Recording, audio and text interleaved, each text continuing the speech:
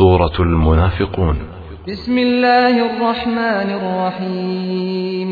Dengan nama Allah yang Maha Pemurah lagi Maha Penyayang. إذا جاءك المنافقون قالوا نشهد إنك لرسول الله والله يعلم إنك لرسوله والله يشهد إن المنافقين لكاذبون. Apabila orang-orang munafik datang kepadamu, wahai Muhammad, mereka berkata, kami mengakui bahawa sesungguhnya engkau sebenar-benarnya Rasulullah. Dan Allah sememangnya mengetahui bahawa engkau sebenar-benarnya ialah Rasulnya. Serta Allah menyaksikan bahawa sesungguhnya pengakuan mereka adalah dusta. Ittakhadhu aymanahum junnatan fasaddu an sabilillah innahum sa'a ma kanu ya'malun. Mereka menjadikan sumpahannya atau akuannya sebagai perisai. Maka dengan yang demikian dapatlah mereka berpaling dari menurut jalan Allah. Sesungguhnya amatlah buruk apa yang mereka telah kerjakan. Dzalika biannahum amanu thumma kafaru fatubi'a ala qulubihim fahum la yafqahun. Keburukan itu sebenarnya kerana mereka mengaku beriman di hadapan orang-orang Islam, kemudian mereka tetap kafir sesama sendiri. Maka dengan sebab itu dimeterikan atas hati mereka.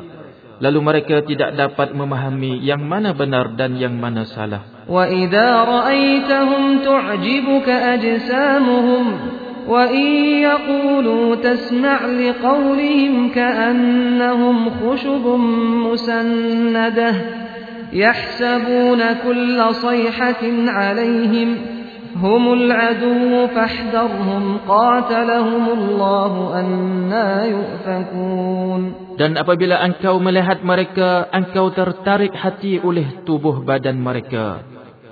Dan apabila mereka berkata-kata, engkau juga tertarik hati mendengar perkataan mereka. Mereka adalah seperti batang-batang kayu yang tersandar. Mereka menyangka tiap-tiap jeritan atau riuhan rendah yang mereka dengar adalah untuk membahayakan mereka. Mereka itulah musuh yang sebenarnya. Maka berjaga-jagalah engkau terhadap mereka. Semoga Allah membinasa dan menyingkirkan mereka dari rahmatnya. Bagaimanakah mereka dipalingkan oleh hawa nafsunya dari kebenaran? Wa idza qila lahum ta'alu yastaghfir lakum Rasulullah lawaw ru'usahum wa ra'aitahum yasudduna wa hum mustakbirun. Dan apabila dikatakan kepada mereka, marilah bertaubat supaya Rasulullah meminta ampun kepada Allah untuk kamu. Mereka enggan sambil menggiling-gilingkan kepalanya. Dan engkau melihat mereka berpaling dari bertaubat serta mereka berlaku sombong angguh. Sawa'un 'alaihim astaghfarta lahum am lam tastaghfir lahum lan yaghfirallahu lahum. Innallaha la yahdil qaumal fasiqin. Tidak ada faedah kepada mereka, sama ada engkau meminta ampun untuk mereka atau engkau tidak meminta ampun. Allah tidak sekali-kali akan mengampunkan mereka. Sesungguhnya Allah tidak memberi hidayat petunjuk kepada kaum yang fasik. Humul ladina yaquluna la tunfiqu ala man 'inda rasulillahi hatta yanfaddu. Walillahi khazainus samawati wal ardi walakinnal munafiqina la yafqahun. Mereka itulah yang mengatakan, janganlah kamu membelanjakan harta benda kamu kepada orang-orang yang ada bersama-sama Rasulullah, supaya mereka bersorai meninggalkannya.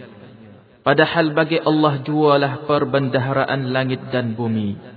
Akan tetapi orang-orang yang munafik itu tidak memahami. Yaquluna la in raja'na ila al-madinati la yukhrijanna al-a'azzu minha al-adhall. Walillahi al-'izzatu wa lirasulihi wa lilmu'minin. ولكن المنافقين لا يعلمون.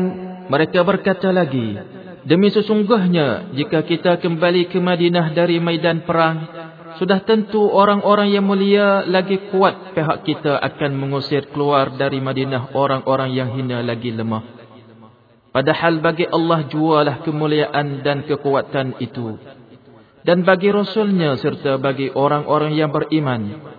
Akan tetapi orang-orang yang munafik itu tidak mengetahui. Ya ayyuhalladzina amanu la tulhikum amwalukum wala auladukum an dzikrillah wa man yaf'al dzalika fa ulaika humul khasirun. Wahai orang-orang yang beriman, janganlah kamu dilalaikan oleh urusan harta benda kamu dan anak pinak kamu dari mengingati Allah. Dan ingatlah sesiapa yang melakukan demikian, maka mereka itulah orang-orang yang rugi. Wa anfiqu mimma razaqnakum min qabli an ya'tiya ahadakumul maut فيقول رب لولا أخرتني إلى أجل قريب فأصدق وأكن من الصالحين. Dan belanjakanlah sebahagian dari rezeki yang kami berikan kepada kamu sebelum seseorang dari kamu sampai ajal maut kepadanya.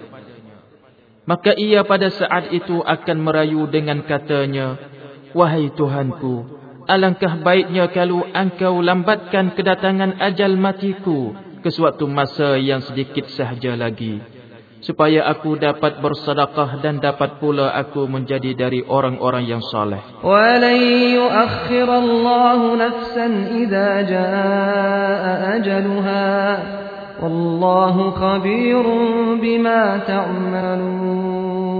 Dan ingatlah, Allah tidak sekali-kali akan melambatkan kematian seorang apabila sampai ajalnya. Dan Allah amat mendalam pengetahuannya mengenai segala yang kamu kerjakan.